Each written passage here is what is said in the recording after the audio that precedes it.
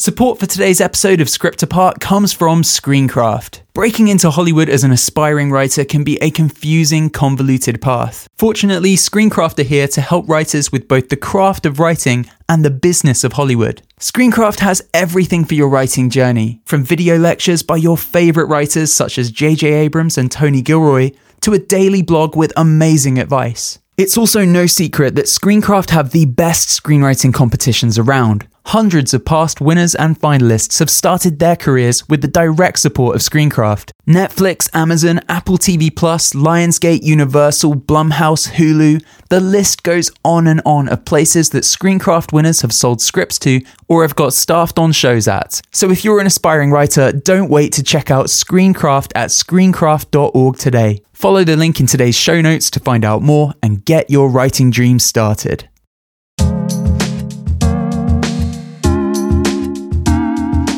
Carl's whole goal, the reason he wrote the book, the reason he wanted the movie to succeed, was to make us realize how precious life is in the universe and how precious life is on our planet. And if somehow we realized that we weren't alone and that we were being invited to become citizens of a galaxy that was teeming with life, maybe we'd stop trying to destroy each other and stop trying to burn the planet to a crisp and stop trying to do ourselves in. This is the same shit we're up against today.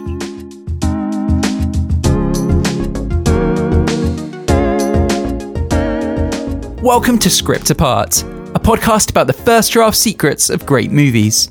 Each episode, a brilliant screenwriter revisits their initial screenplay for what became a beloved movie, discussing what changed, what didn't, and why, from first draft to the big screen. This week, we're delighted to be joined by the excellent James V. Hart, whose screenwriting talents have seen him work with everyone from Steven Spielberg to Francis Ford Coppola. There's one movie in his extensive filmography, however, that he looks back on with particular pride. Directed by Robert Zemeckis, Contact was the story of a scientist played by Jodie Foster who discovers proof of alien life. Before it was adapted by James into one of the most celebrated sci-fi dramas of all time, Contact was a novel written by the renowned astronomer Carl Sagan, a close personal friend of James's. Carl sadly didn't live to see the film's completion, passing away after a long illness just months before Contact's release. James looks back on the movie today as a testament to the warmth and intellect of both his friend Carl and Carl's brilliant partner, author Anne Druyan, both of whom he worked with closely while adapting Contact. It was a tricky screenplay to get right. As you'll discover in this episode, the book was a dense meditation on what would happen if Contact were actually made with life from another planet, the ripples it would send through politics, through religion, and everything in between. Translating that into a piece of blockbuster entertainment without losing any of the book's authority or spirit of scientific discovery, in a time dominated by the explosions and spectacle of alien movies like Independence Day, was a daunting task. This is the story of how James pulled it off. Over an engrossing conversation, we reflect on the movies that Contact helped inspire, a version of the script that included the Pope as a major character, and why James is still not satisfied all these years on with the film's ending. Truly, they should have sent a poet to interview James. Instead, you guys have me. Sorry about that. Before we dive into the episode, a quick heads up that Script Apart is now also a digital magazine.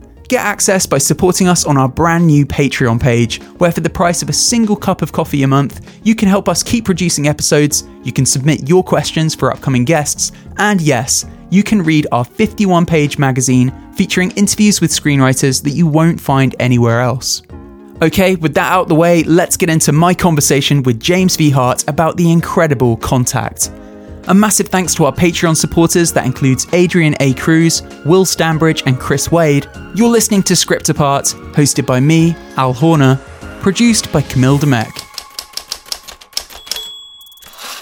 James, it's so great to have you on Script Apart today. How are you doing? So far, so good. Let me know in an hour. See how we hold up. Yes, indeed. You've had such a decorated career and you've worked on so many incredible projects. It really was hard picking one movie to zero in on for today's episode. I picked Contact, as I was saying off mic there a moment ago, because I have a really close personal attachment to this movie. Discovered it in a really formative time for myself as a film fan. Where does it stand for you amongst all the other great films that you've helped bring to the screen? I think the experience that I had with Carl Sagan and Anne Druyan was, I'm going to use a Carl Sagan word, penultimate. experience for me. And I've had many, I've been fortunate to have many, but working with the Carl Sagan and the Andrian for 3 years on the development of the script. That's something that's so unique that, I mean, I'm the only writer that got to have that experience with him, even though there were several other writers on the project. It was really quite remarkable. It never would have happened if I weren't a writer. And I'm learning this. I wanted to be a physicist. I wanted to be an astronomer. I wanted to be an astronaut. I wanted to do all that stuff. But I never had the math. I was shitty at math. So, but as a writer, I got to spend intimate, personal, professional time with one of the greatest minds on the planet. And I never would have had that access if I weren't a writer. And that's, I think, what I've been learning, becoming to appreciate more and more, that I'm getting these opportunities because I'm a writer, not because I'm an accountant or a banker or a teacher, although teachers would certainly have access, but because I'm a writer. This is such a scientifically authoritative, or authentic film, I should say. It really does feel rooted in the science. I wanted to ask to what degree that was something you had to play catch up on, whether you had to do lots of research to kind of get yourself up to speed with some of the complex concepts in the film. But it sounds like you always had like an interest in that. You always had a passion. It just wasn't something you were able to turn into a career, so writer instead. Carl wanted this to feel like it was actually happening, and that this is what it would be like when it happens. And it wasn't if, it was when for him. I'll tell you that story in a little bit. I did do a lot of reading, and I met with I read Timothy Ferris's book, Coming of Age in the Milky Way. I read some books. I read Carl's books and Anne's books. Broca's Brain was an incredible book. So yes, but the big challenge was, the book is this thick, and the book is basically a long dialogue. It's probably like what Galileo did. It's a long dialogue between religion and science. And the mission part of going to the center of the galaxy, and where she meets the image of her father, was this much. And so we had to build human being feeling emotional characters where, and I'm not going to say they weren't in the book, but it was a very heavily laden scientific debate with religion. So the biggest challenge was, how do you take these science concepts and make them understandable to a viewing audience, and how can you show it visually as opposed to standing up there and talking about what it is? That was the biggest challenge. And Carl was very, and Anne were very generous in finding ways to visually tell the story, as opposed to a science professor lecturing the audience. So this is what you have to know before you get to watch this movie, or this is what's happening now. It's like, the last thing you want is a boring science lecture. He wanted science to be exciting. He wanted kids to be excited about being in science. He wanted young people to think that was as cool as being Indiana Jones. So that was the biggest challenge. How do you take these lofty concepts and put them into visual and layman's terms where the audience is engaged, as opposed to I don't understand. That was the biggest challenge. So Carl I would question Carl on the purpose of the subway system. He actually had two physicists work for 10 years to come up with a plausible way where that, what they called an Einstein-Rosen bridge, could be experienced. In the book, I think in the screenplay, I described the movement through the tunnels as like peristalsis on amphetamines. That's right. So the designers, and had great designers, a lot of people at Weta. The designers had to take those descriptions that were lengthy in the book, and we tried to minimize them in the script, and visualize what they look like. I mean, I could have written 25 pages just on what that looked like. So that was our biggest challenge. How do you make it accessible for an audience, and how do they stay with you? What are the breadcrumbs you're giving the audience to keep them leaning forward and going, yeah, I get it? And I'd be interested to know, James, what can you tell me about the cultural moment that this movie arrived in? Because the late 90s, from what I remember, I was quite young, it seemed to have this groundswell of interest in alien life. And we were certainly seeing a lot of little green men on our screens at the time. You have that fun throwaway line in the film that nods to that.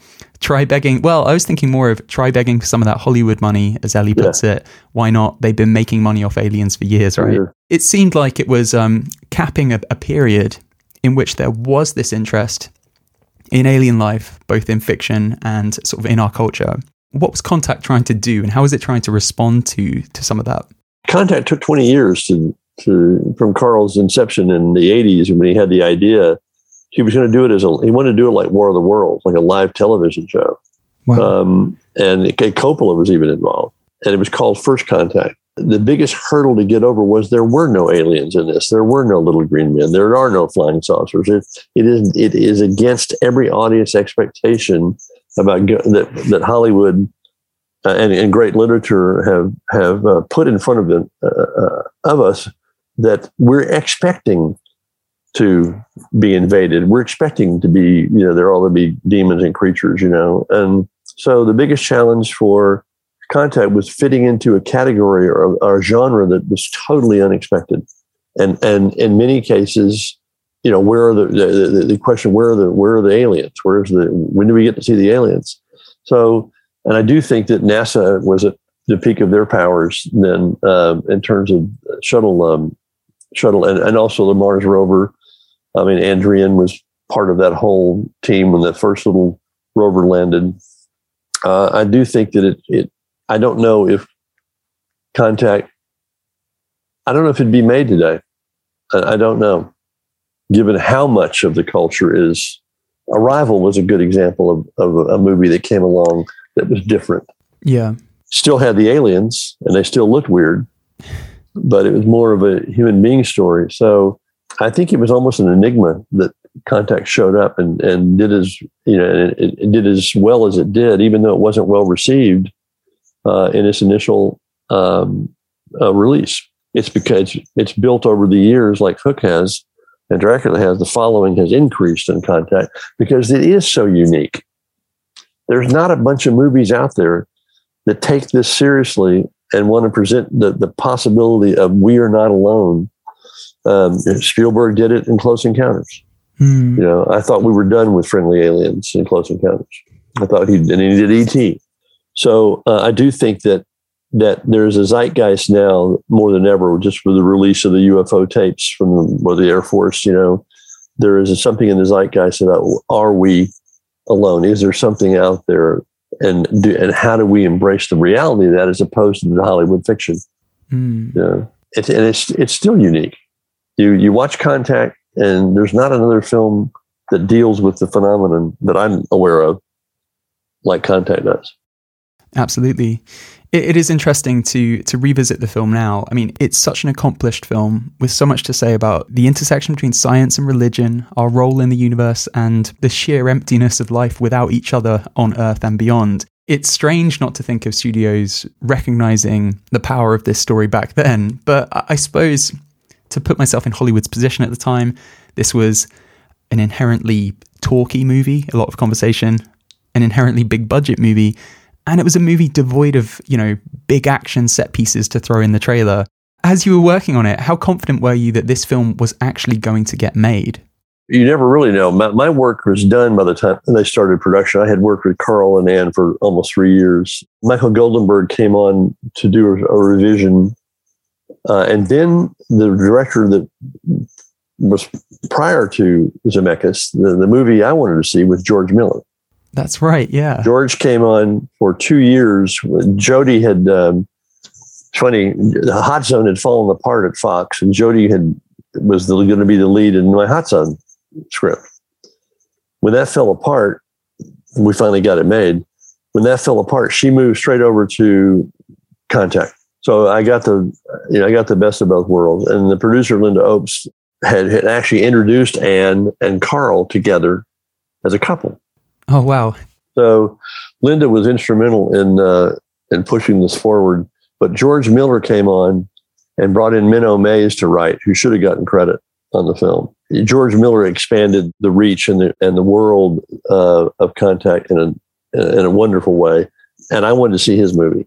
The only thing that I think Zemeckis did an outstanding job. The only thing that Zemeckis did was date the movie by putting Bill Clinton in the film. Yes. And I've never quite figured that out. Why it was showing off the technology, but now it's dated. Now it's 1997, always, and it didn't happen. We originally had a female president, which would have been was far-reaching in those days. Yeah, that was ahead of its time. We originally had a female president. They turned her into a vice president, but that still irks me. Every time I see the film, I go, you know what? Now we're dated. Now we're a period piece. So it was a rocky road getting to production, and Jodie Foster willed that movie into existence. Yeah, she survived 3 writers, 2 directors, a studio that wasn't totally convinced that this was the way to go. And they even made me cut out, there's a big piece of the original script that's not in the film. Carl's conceit was that there was a mathematical equation of pi times a radius squared. You even still have to learn that in school, I'm sure. Yeah. And pi times a radius squared is a transcendental number, which means you can carry it out to infinity and it never repeats a pattern. And Carl's conceit was that if you carry pi out far enough, that there would be a place in that pattern of numbers where you would see the artist's signature that the universe was created by a more powerful, higher intelligence. And that's what we put in our script. The head of the studio at that time, who shall remain nameless, fired me because I put math in the script. So I began to be on the sidelines and seeing what the rewrites were, and Menno Mays came in.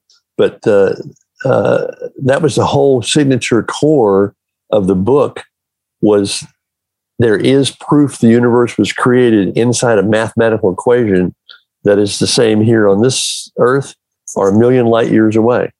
It's pi times the radius squared exists throughout the universe. So I don't know why I got off on that, but it always irks me that pi's not there and that Bill Clinton is. We did not know. It was really iffy if it was going to get made or not. And the budget ballooned. A lot of what Zemeckis did brilliantly was pioneer a lot of the video, the new CG integration, where you couldn't tell. Yeah. The famous mirror shot where she runs up to everybody's going, how'd they do that? Yeah. And the use of light and even the machine, all those things that were new and expensive. So the movie, I think, the film came in at twice its budget, which made it harder for it to be a success.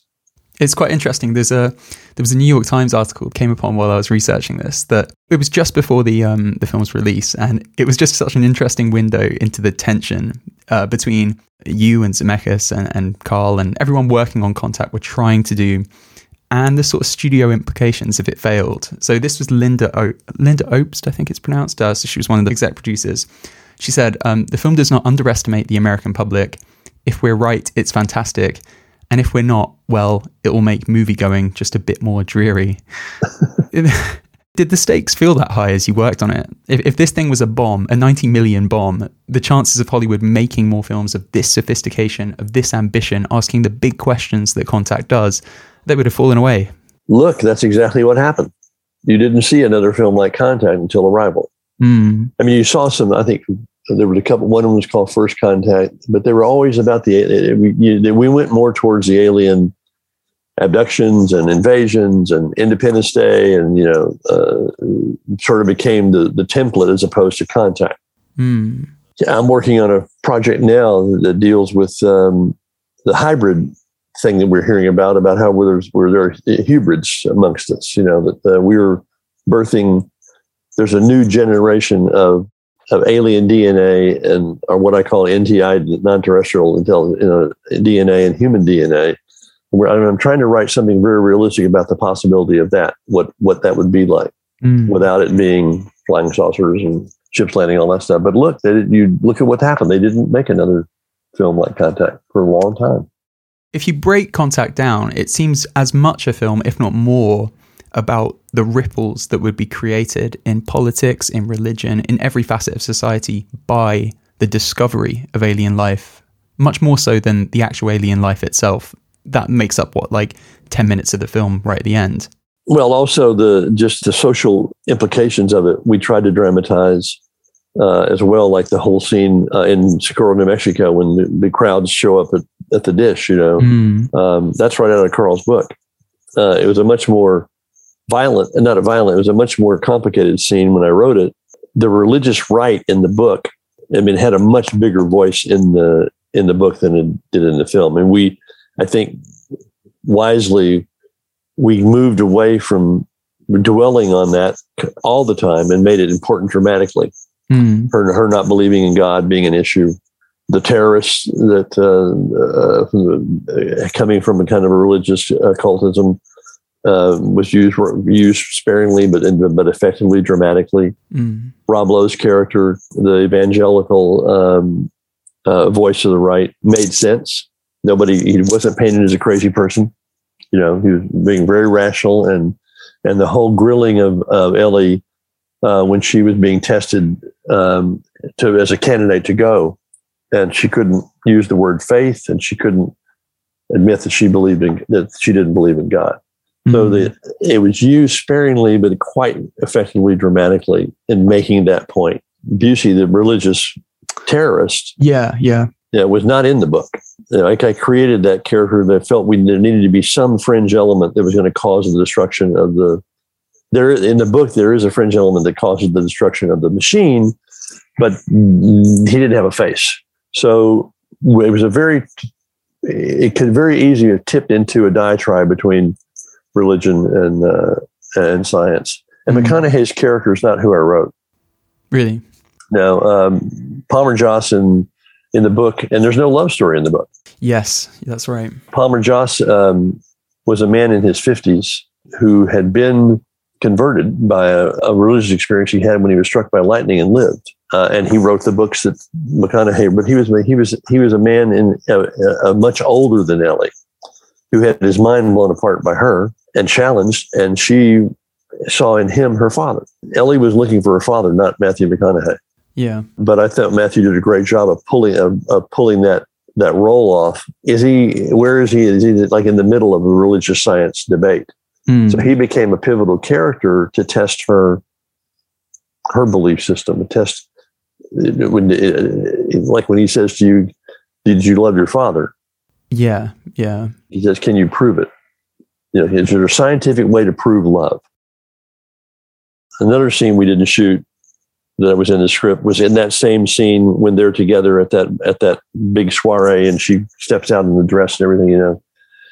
This was at the National Science Museum in DC, and there's a Foucault prism, big giant fulcrum, which big steel ball on a cable, and you raise the ball up and it swings and pendulums. Yeah. And the law of physics is that whatever the height of that ball is, when you drop it, it's only going to swing to the same height. It's not going to swing higher. So he proves to her that she doesn't have faith in her scientific beliefs. She's okay. You stand here, and he puts the ball right up next to her face, and pull and said, "You're going to jump when it comes at you. You're going to think that it's going to hit you." No, it won't. And of course he lets the ball go, and she jumps. Him proving that she doesn't even believe in her own scientific principles. And it was a great scene, and I'm not sure why it wasn't shot. But it visually demonstrated him challenging her scientific beliefs. He is the philosophical counterpoint for Ellie in this movie. And as you say, also her love interest, they sleep together. There is chemistry between them, but they come from different standpoints. And all the way through the film, those strands to their relationship kind of are constantly knotting and constantly becoming more and more entangled. Do you look back on that then as being sort of a concession that was made to Hollywood to get this film made, or are you at peace with it? Yeah, no, it was a casting. It was a stunt casting to make sure they had two very names at the top of this film, to get it made. And McConaughey was very hot at that moment. Yeah, and I think maybe the older relationship was not so readily acceptable They wanted a younger, pretty face to be in there. And also, it's interesting, McConaughey is very religious. He brought a lot to the table in terms of his own beliefs. We had a line in there when he and Ellie are debating that same scene at the soiree. We had a line in there when she says to him, "Your God is too small. My God is the universe. It's inclusive. It doesn't punish anybody. It doesn't condemn anybody. It doesn't, and he wouldn't do the scene with that line at the "Your God is too small." Really? That is interesting. And it was one of my favorite lines, and Carl loved the line. And at some point, I believe Anne made Zemeckis promise not to cut that line out. Because it was Carl's line, "Your God is too small." And to me, it's as simple as if it's just us, it's an awful waste of space, which is not in the book. That's my line. Yeah. That came from Thomas Huxley, 16th century philosopher. That simple line, "Your God is too small. Mine is the universe." You don't need a speech. Yeah. To get that concept through to the audience. Hey, this is Al, just jumping in to tell you about two of our amazing sponsors this week. First, guys, we need to talk about Mubi. Mubi is a curated streaming service showing exceptional films from around the globe. Every day, Mubi premieres a new film, each one thoughtfully handpicked from new directors and award winners alike. Beautiful, interesting, incredible movies, the best of cinema is at your fingertips, streaming anytime, any place. This week on Mubi, I've been having a ton of fun reacquainting myself with the movies of Pedro Almodovar. Volver, Broken Embraces, The Skin I Live In, Mubi has a ton of his films, and you really can't go wrong with the Spanish director, especially if you're a fan of melodramatic meditations on memory, motherhood, and sex. You can try Mubi for free for 30 days by visiting mubi.com/scriptapart. That's mubi.com/scriptapart for a whole month of great cinema for free. Click the link in today's show notes to find out more. Support for today's episode also comes from Launchpad. Many talented, emerging writers are missing just one thing that would take their career to the next level: someone to fight for them. That's where the Launchpad writing competitions come in. With nearly a decade of experience promoting up-and-coming writers, Launchpad has established itself as a premier hub for Hollywood to discover fresh voices and new ideas. Launchpad advocates for all 100 finalists from each competition, working with them to share their writing with the right industry members to advance their career. And the results, well, they kind of speak for themselves. Launchpad winners have got staffed on shows, optioned their work to legendary producers, and sold their spec scripts to major studios, sometimes even after a bidding war. So what are you waiting for? Get your work in front of Launchpad's prestigious competition juries, including managers, agents, and executives at companies like Bad Robot, Lionsgate, Paradigm, and more. For your chance to join the Launchpad tradition of success, visit tblaunchpad.com or click the link in today's show notes. And now, back to the conversation. I'm excited to sort of delve into the script and break down a couple of the scenes and a couple of the characters. But before I go on, James, I have to ask you, it's been rumoured that the Pope was intended as a major character in this film. Was that a plot point that you were involved in, or was that something that was being explored by someone else who at one point was kind of on board the project in some way or another? Yeah, that wasn't me. We discussed how far to go with the religion, and I think in my draft, it went pretty far in terms of exposing the dilemma. The Pope came up a couple of times, but I don't think it was. I think that, at least from my perspective, it was pulled back on as being one. You don't want the ire of the Vatican, out there trashing your film. But I do. In the book, there is a whole thing from the Pope. I'm trying to remember what it was, but when they're selecting in the book, there's 5 people go, not one. And you're selected from it was the United Nations, and my script was that United Nations more. So it's not just good old USA, but there was a representation which was going to bring peace to a lot of places, Russian, Chinese. That it really had a way of making it more of a peace mission, a universal Earth mission, and I think the Pope was involved in that, about blessing the mission or something like that. So, listen, I think it's great that Ellie became the sole traveler, but that wasn't the original concept. It was of the Earth. We have people representing us as humanity going to on this mission. Very much like what we do now. Yeah. I suppose it does make it much more of a personal journey for Ellie being the sole person to go. Of course, the disappointment about this is if you had the Pope in the film, there's your casting for McConaughey. Then you could have had your original relationship. Don't know how people would get on with McConaughey as a Pope. Anyways, let's dig into. I'm sorry, I'm getting good visual on that. So, Contact 2. Here we go. Yeah. All right. You're blessed. Exactly. So the opening scene is so arresting. We begin on the universe 8 billion light years from Earth. The cosmos is on the grandest scale we know, suspended in silence. Clusters of galaxies strewn like sea froth, whirls and smudges of light representing hundreds of billions of stars each.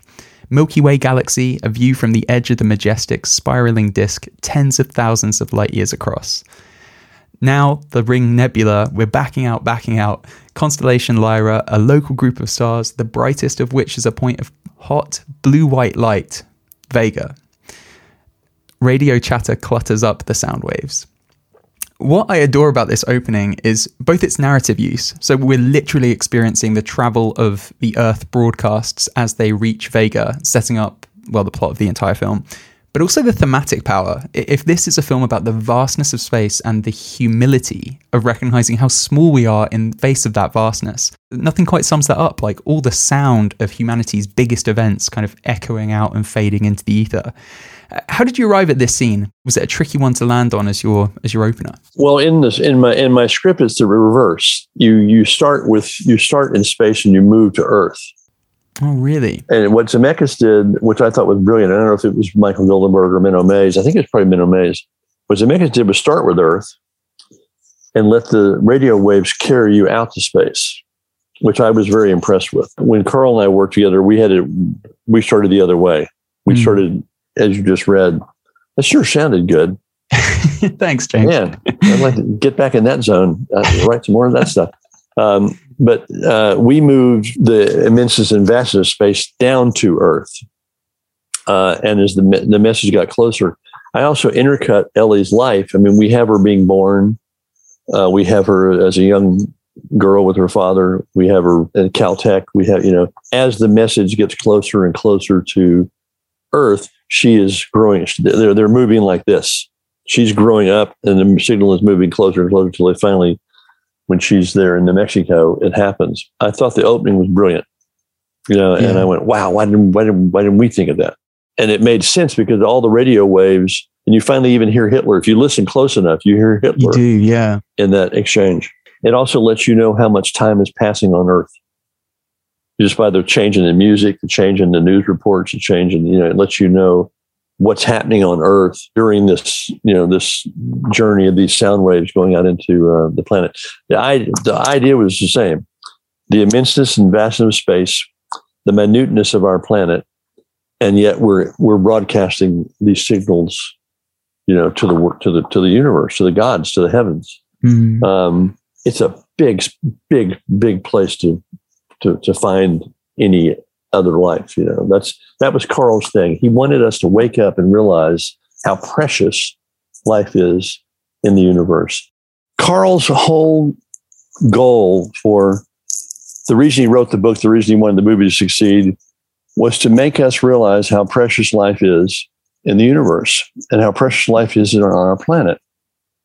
And if somehow we realized that we weren't alone and that we were being invited to become citizens of a galaxy that was teeming with life, maybe we'd stop trying to destroy each other and stop trying to burn the planet to a crisp and stop trying to do ourselves in, because it's so meaningless and so irresponsible when we could be joining a whole other level of being and humanity or whatever they are, and intelligence. He was hoping that in truth, that it would polarize us as a planet and as a species. Mm-hmm. That's why I'm watching the response to the UFO stuff now, and people are still poo-pooing it. going, well, we didn't really mean it. Yeah. But that was his goal, was to make us realize how precious life is on this planet. And I think we're starting to learn that when we're watching what's happening to our climate and what it's doing to us. That with the vastness and the fact that there's a little tiny dot there, a little blue dot with life on it, that why would you want to destroy that? Yeah. Why would you want to make that become extinct? And he was worried about this. I'm going to tell you a quick one here. I was with Carl the day they turned on SETI at Goldstone at Edwards Air Force Base, when they turned on the radio telescopes to start searching the universe for extraterrestrial life. And he was with his son, Sam, Carl Jr. And he was like a big kid, like 18-year-old kid in high school prom, had all his buddy scientists had gathered from around the country. They had a telephone hookup with Arecibo, which is now gone, in Puerto Rico, and Canberra in Australia. They were all going to call each other on the phone and flip the switch at the same time. No Zoom, none of this, telephone. So they couldn't get this. They couldn't get the connections to work. And Carl said, "Here we are. I'm going to search for life in the universe. We can't even get a long distance phone call to work." But at the end of the day, we stopped on the way out of Edwards Air Force Base. The sun was going down, and there were all these boulders with the chevrons and the insignias of the battle squadrons and the bomber squadrons and the fighter, lightning coming out of the eagles' noses and flames shooting out of the American, all kinds of stuff. And Carl said, "Let's stop." So we did. We stopped. And with that red dust is blowing, and there was about 10 of us, and he's just standing there, and everybody's already walking through this monument to war. I saw him, and it's the first time I had seen him be melancholy the whole day. He said, just out of the blue, he said to me, "I give us 10 years." And what do you mean? He said, "I give us 10 years." He said, "If we don't get a response in 10 years, if we don't get a signal back, I'm worried we won't be here to answer the call."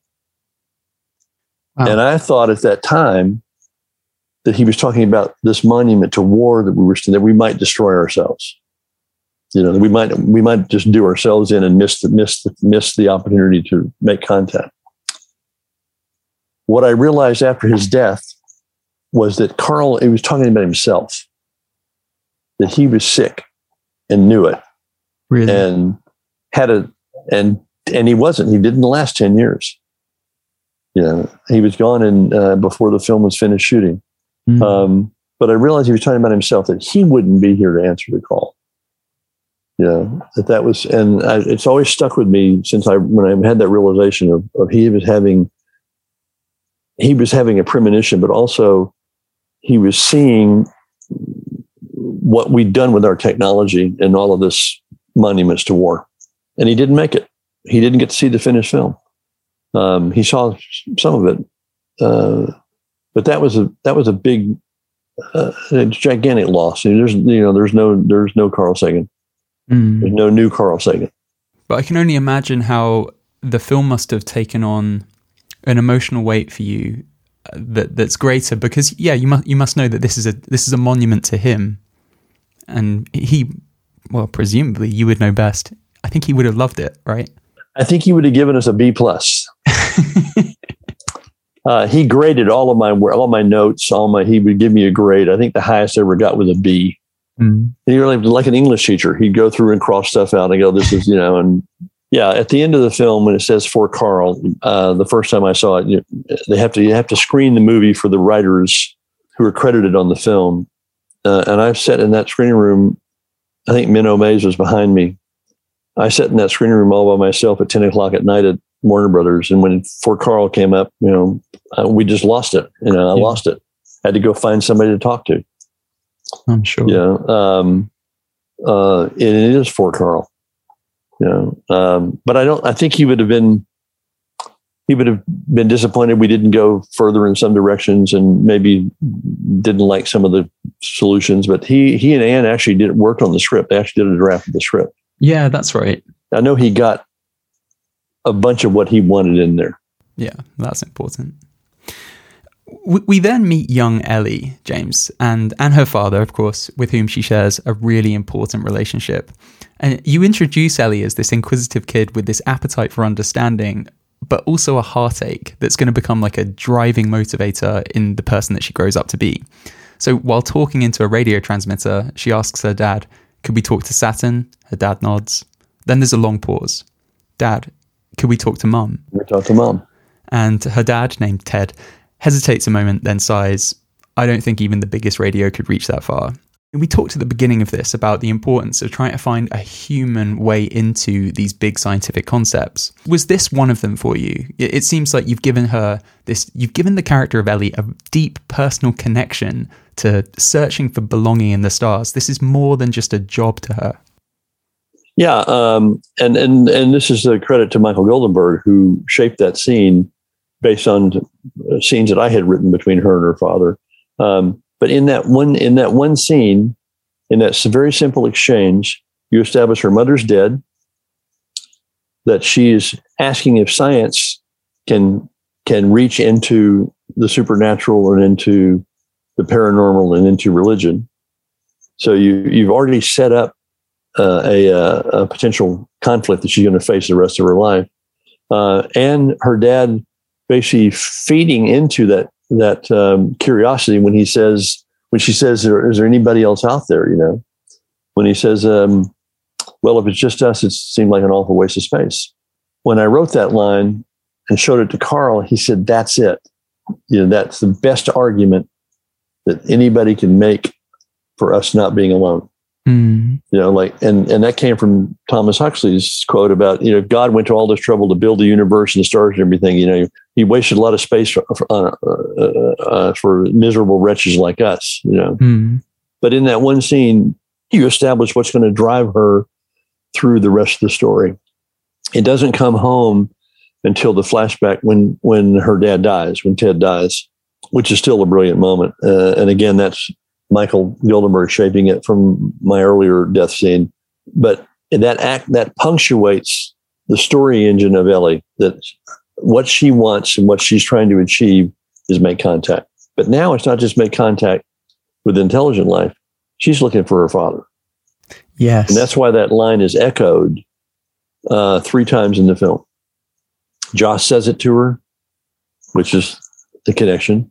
And at the end, when she's giving the kids a tour, and she repeats it. So it became thematic and the thread that held Ellie's journey together, Yeah. It also strikes me as fascinating that since Contact, we've had this almost like mini genre of movies about space travel that factor in father-daughter relationships. Yep. So Interstellar, which of course also has our man, the Pope, McConaughey. Yes. Ad Astra, Armageddon, High Life. If we had all day, we could get into what is it about space travel that invites us as storytellers to contemplate our relationships with our kids, with our families. In the interest of not taking up your entire day, James, we should talk quickly about adult Ellie, who we meet a few pages later.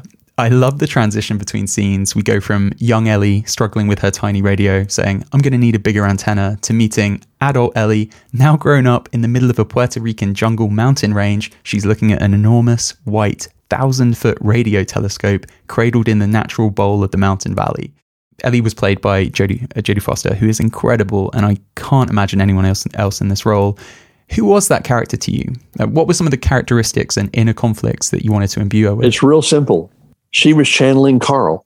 Really? And I realized that when I watched, I didn't get to see the film until it was finished. She had been in touch with me during production, and she was reading a couple of my other scripts. And Jimmy Woods was also keeping me posted, who was a friend. She was channeling Carl. Mm-hmm. And you really do see that. You really do see that in her when she's trying to raise money. Yeah.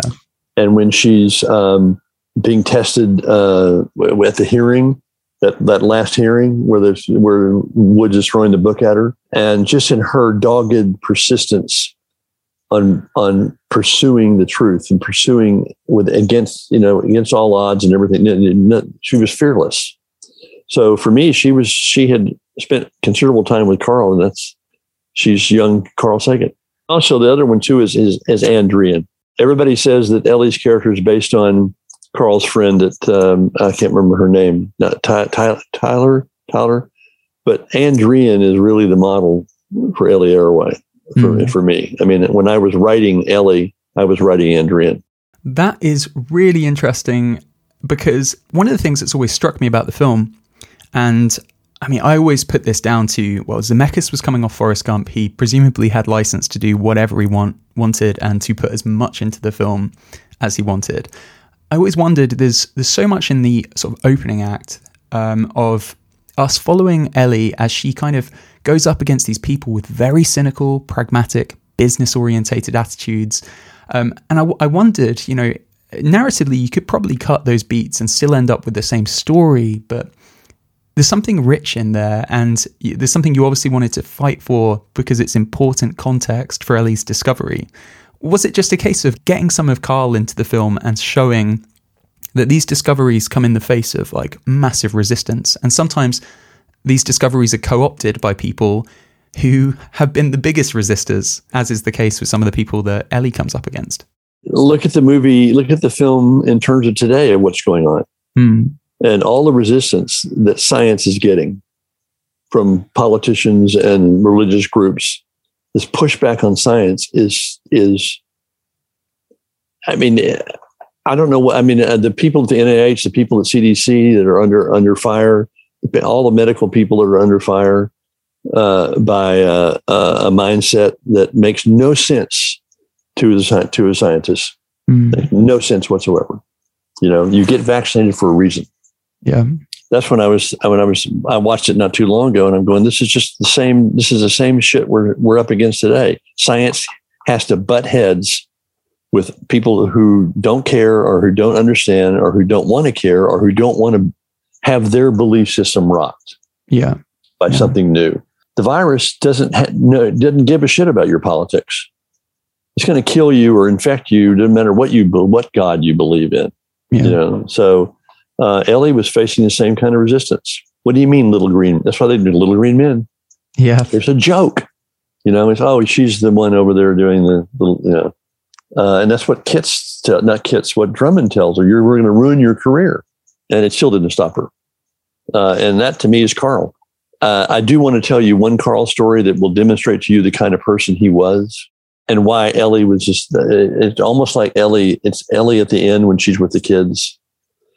We were all in Disney World with Carl and Ann and Sasha and Sam, who's the 1-year-old with Ann.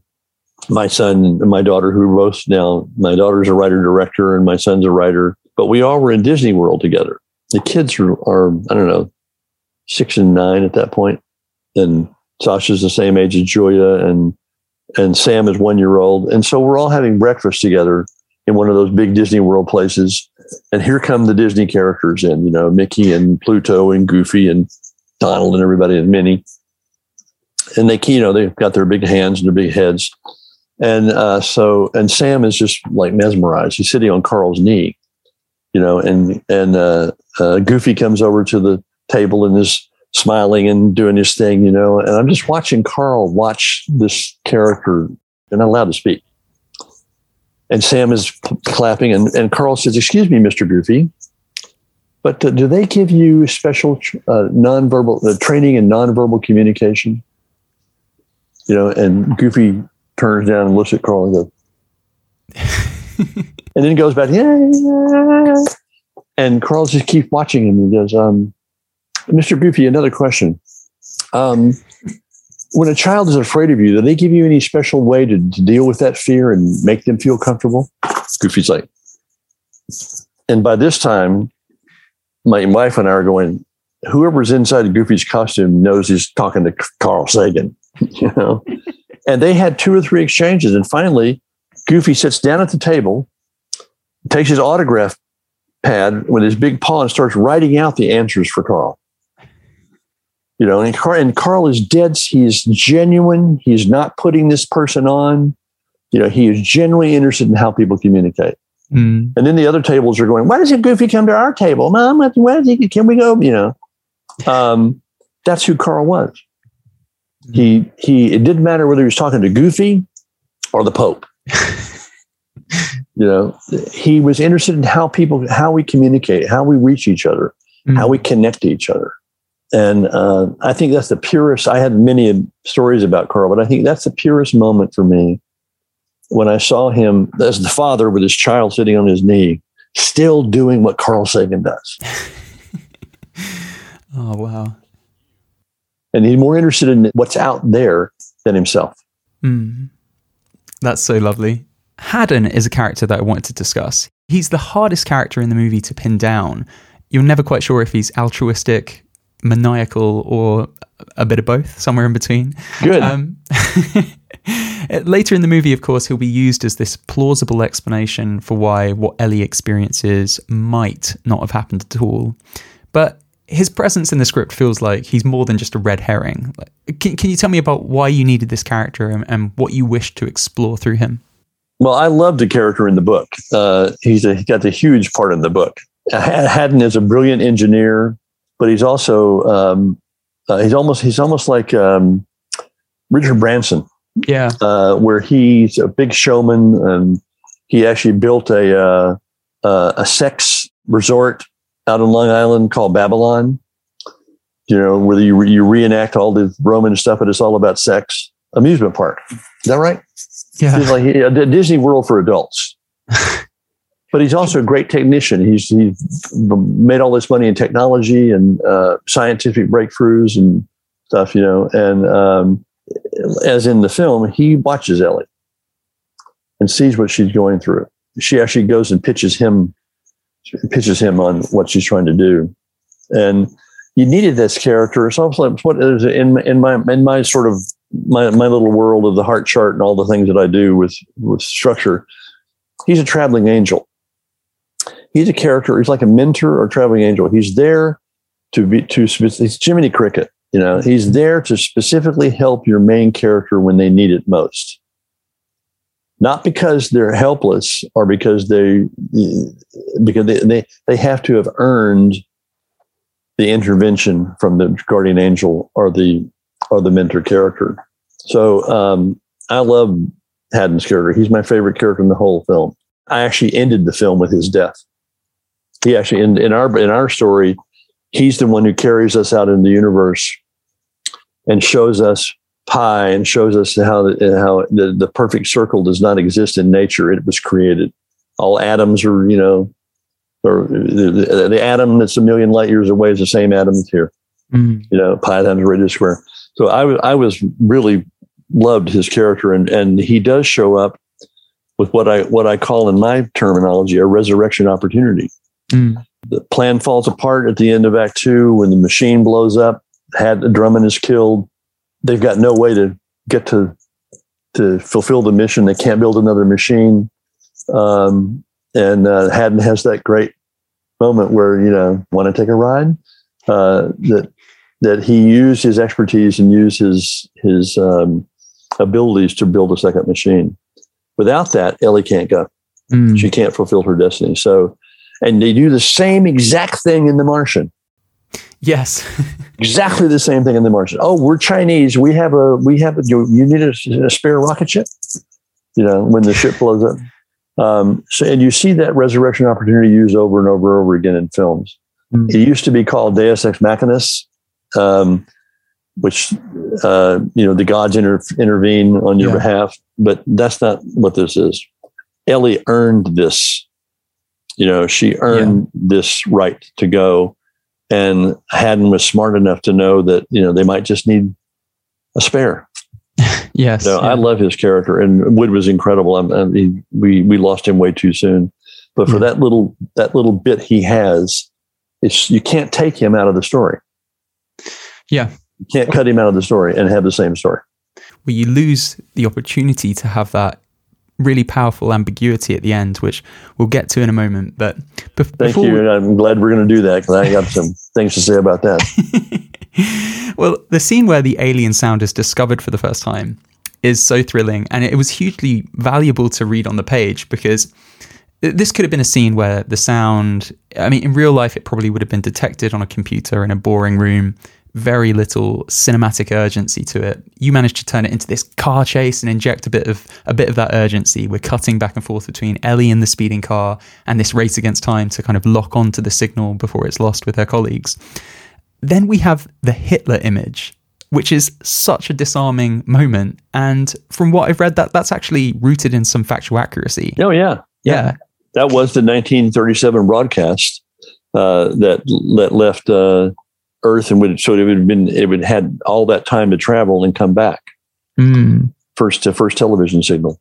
Yeah, it's the sort of thing, I heard someone describe it once as the sort of thing they can imagine Carl reciting as at a dinner party. So did you know that if aliens ever received a broadcast from us, guess who it would be? Exactly. Exactly. That to me is the brilliant and ingenious part of this, because that anticipation, which Carl and Anne wrote very well in the book, is very well represented on the screen. My original scene had her further away from the array, out in the middle of the desert, so that when she's driving back, she's speeding back. And Carl describes in the book, all the jackrabbits come out and line up beside the road, almost like a salute. That there's hundreds of jackrabbits sitting there in the night with the moon out, and she's driving her, whatever, I think it was a Thunderbird in the book, as fast as she can to get back to the array. That's where Zemeckis really knocked it out of the park. I mean, he really captured the energy that Carl wanted captured in that moment where this is real. Yeah. I also had her listening to washing machines, listening to windmills. I mean, she was trying to find that signal in the chaos, but it could have very easily been a limited series, but no, we weren't doing that in those days. We had to pack everything into 2 hours.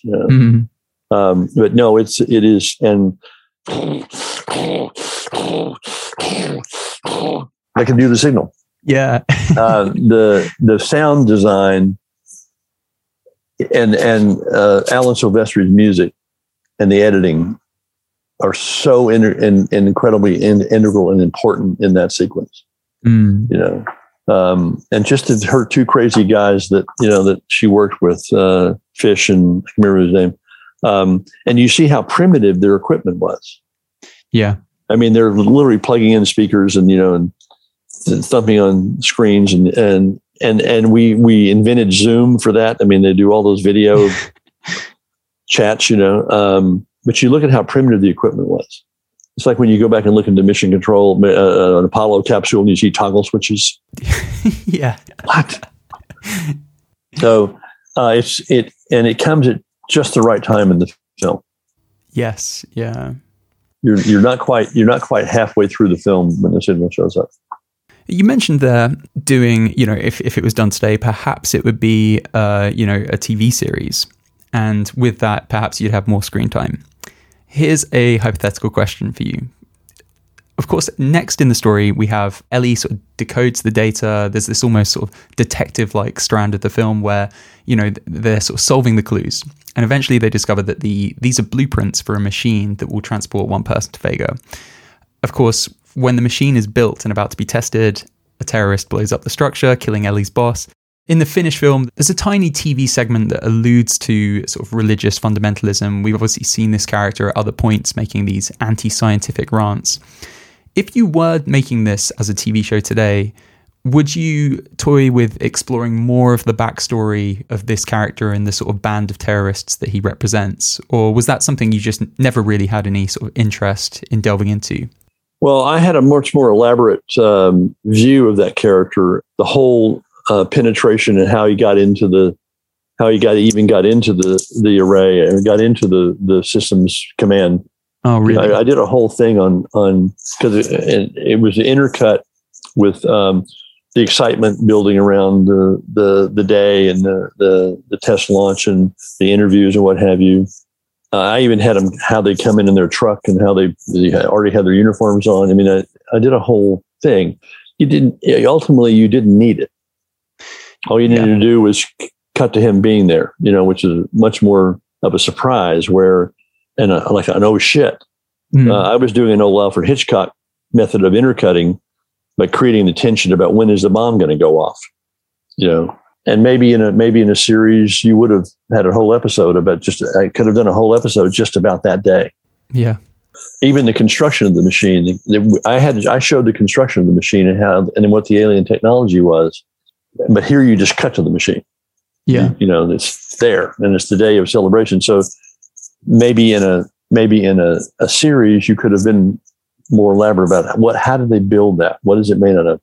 Mine was really kind of weird, almost like 3D printing before 3D printing was invented. There were these solutions that mix, and you actually watch the machine grow organically, almost like a piece of coral, but sped up in time. And sure, maybe with more time, could have let some of that run.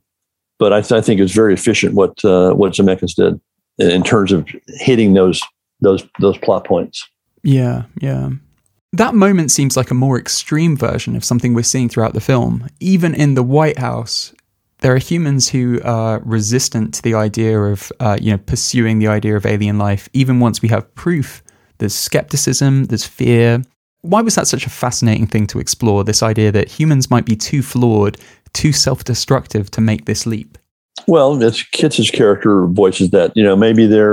Maybe it's the Trojan horse, and we're inviting them in, and they come out and then wipe us out. That's the kind of the mindset of humanity that Carl resisted, was the belief that anything foreign, anything out there, is bad, and we have to defend against it because they're going to come here and do us in.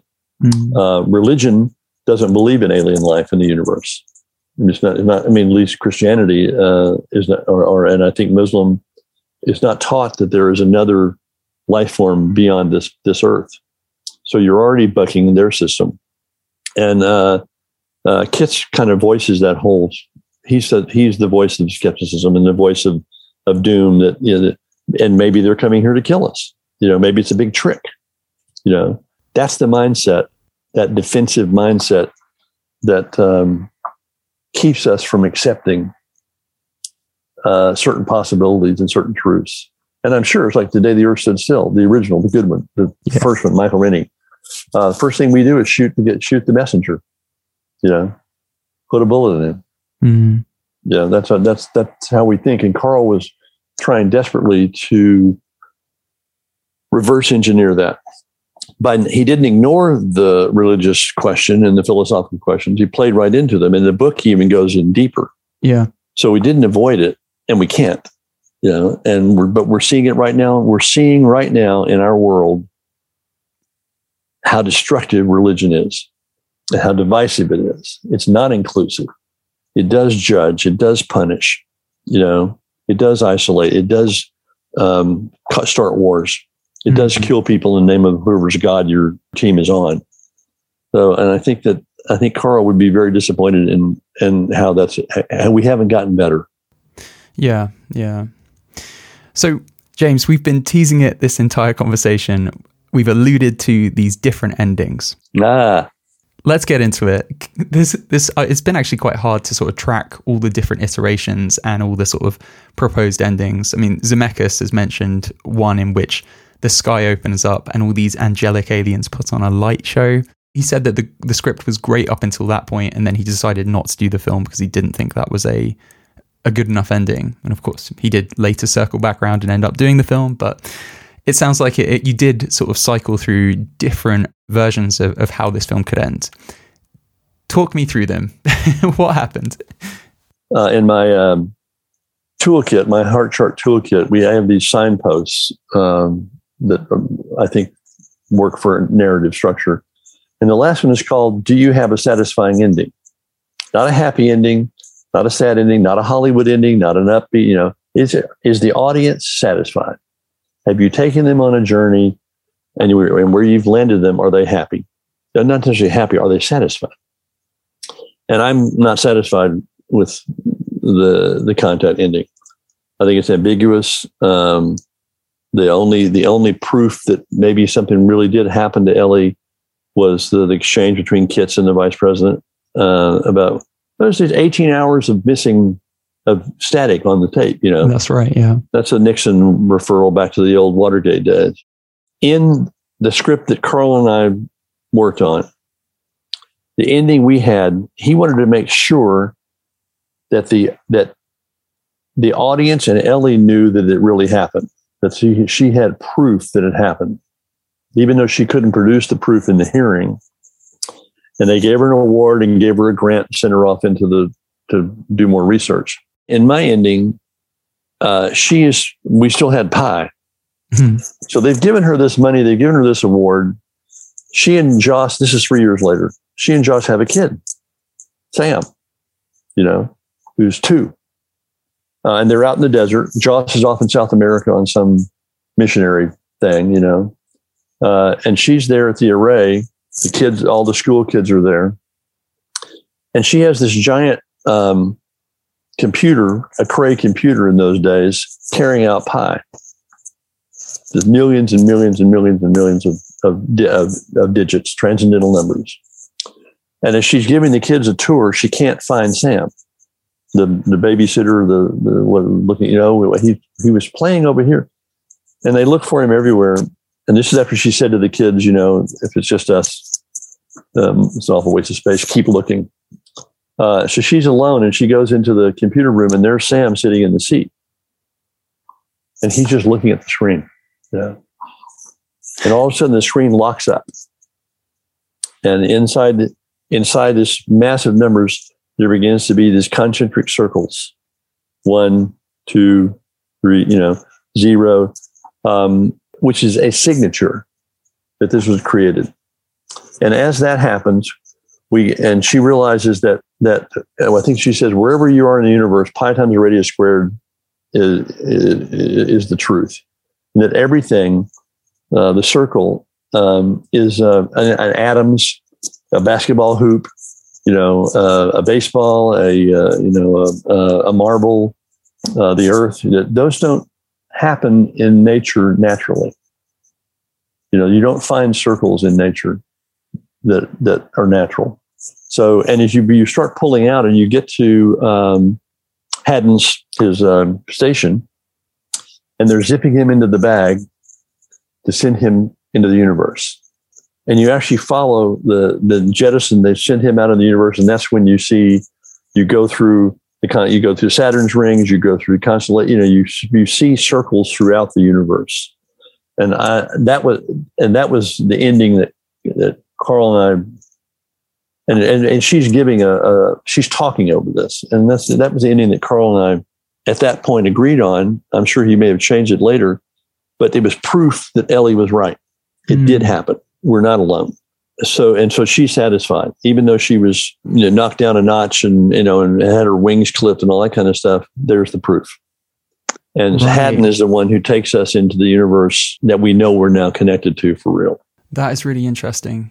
What's fascinating about the ending as it currently is, Ellie is almost placed in this, she's previously been quite religious skeptic. I mean, we have that scene where she says, she's asked, do you believe in God? And it essentially costs her, the trip on the mission. Instead, she has to, at the end of the film, accept that she can't prove something, but she believes it in the deepest part of her soul, which is, that's faith, that's religion there. It's interesting that was that a Zemeckis thing that he added in, or how did that find its way into the script? I don't know. I just know that when it was, I was told that it was cut out and they were doing, Pi was gone. And if you remember the scene, Ellie she holds up her hand and there's a little sparkling ring in her hand when she's sitting there on the cliff. Her father, that's the last thing her father shows her, is his hand with that little glowing ring. That is our reference to Pi. Right. That's the eternal circle that connects all of us. Yeah. And that was it. And I'm going, okay, well, what does that mean? What does it mean now in the context of the film? Nobody knows why that's there.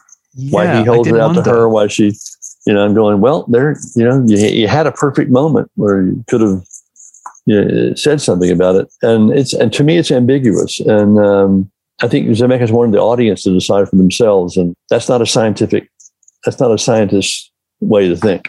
Mm. It happened, it's real, and I can prove it. And she couldn't prove it, but she also wouldn't use the word faith. And in my ending, she proved it. She was right. Mm. And you don't need faith. You don't need a religion to have to believe that the universe is created by higher intelligence. You can show it scientifically. So they both, and McConaughey's right. They both are after the same truth. Mm. And they're both looking for the same result. They're just using different methods of getting there. Where do you see Contact's influence as having extended to over the last 20 years? We've mentioned Arrival, which I adored and saw the connection to. Are there other kind of places where you saw, either in sort of film culture or in wider pop culture and people's understanding of what it would mean to discover alien life? Where are the places where you've seen Contact move the needle? Wow. That's a toughie because I'm looking at what is getting on Netflix and Amazon and Hulu and Disney Plus, and I'm seeing a lot of superhero stuff, and I'm seeing a lot of alien stuff, and still more bad aliens. The only good alien is a dead alien. I don't know. I mean, I'm trying right now to do a show. We have a showrunner, and we're trying to sell a series now that takes this phenomenon that we've just seen with the Pentagon sort of disclosing this, and takes an incident from 1980 in Rendlesham, not in your part of the world. Yeah. But puts it in the context of today, of something that really could happen today, just like Contact, where a potential nuclear attack is interrupted and actually keeps North Korea and the U.S. from going to nuclear war. What caused that interruption? What caused those missiles to veer off and go away, and why? Wow. And we're trying really hard to keep it almost like a thriller, as opposed to, there's no way, you don't see any aliens, you don't see that. It's all evidence of their presence, of trying to make sure we don't kill each other. Ideally. Giving us one last chance. Okay, this is the last time we're going to stop you from doing this, I don't know. We'll see. I watched, I love the whole moon thing that Amazon canceled after a season when they finally got to the moon. I love The Martian, in terms of trying to make something real. I appreciated the science that went into that. Great thinking on poop potatoes, They used science on how he was going to be rescued. I thought Arrival, I went and saw Arrival by myself in Texas when I was taking care of my parents at 11 at night. I was genuinely, of course I figured it out because I'm a writer, but I thought Interstellar was a great, noble effort, and really it had a bunch of different messages, especially about climate change and also what we're up against to survive as a species. That's probably the closest, maybe even more so than Arrival, in terms of getting off our ass and getting out there. Lost in Space, the reboot, was okay. Yeah, but it didn't celebrate any of the. It's like Star Trek does more to promote coexistence than a lot of these films do. There's a void, and I was hoping that this spike with the Pentagon might wake people up, but I think they're so, of course they exist. Of course there's UFOs. Of course they're, or it's just another, something we'll sweep under the rug. So hopefully we get a shot at this series. I don't know if we're going to be able to sell it or not, but it's trying to again, dramatize what would really happen if. Well, that sounds really exciting, James. And gosh, I hope it all comes together. Me too. All right. Well, I should let you go, but this has been such a blast, as I'm sure you've been able to tell from this conversation. I'm obsessed with this film and have been since quite a young age. So thank you so much for coming on Script Apart, James. My pleasure. And it's not a waste of space. You've been listening to Script Apart, hosted by me, Al Horner, produced by Camille Demek. Thanks for tuning in. We'll see you next time.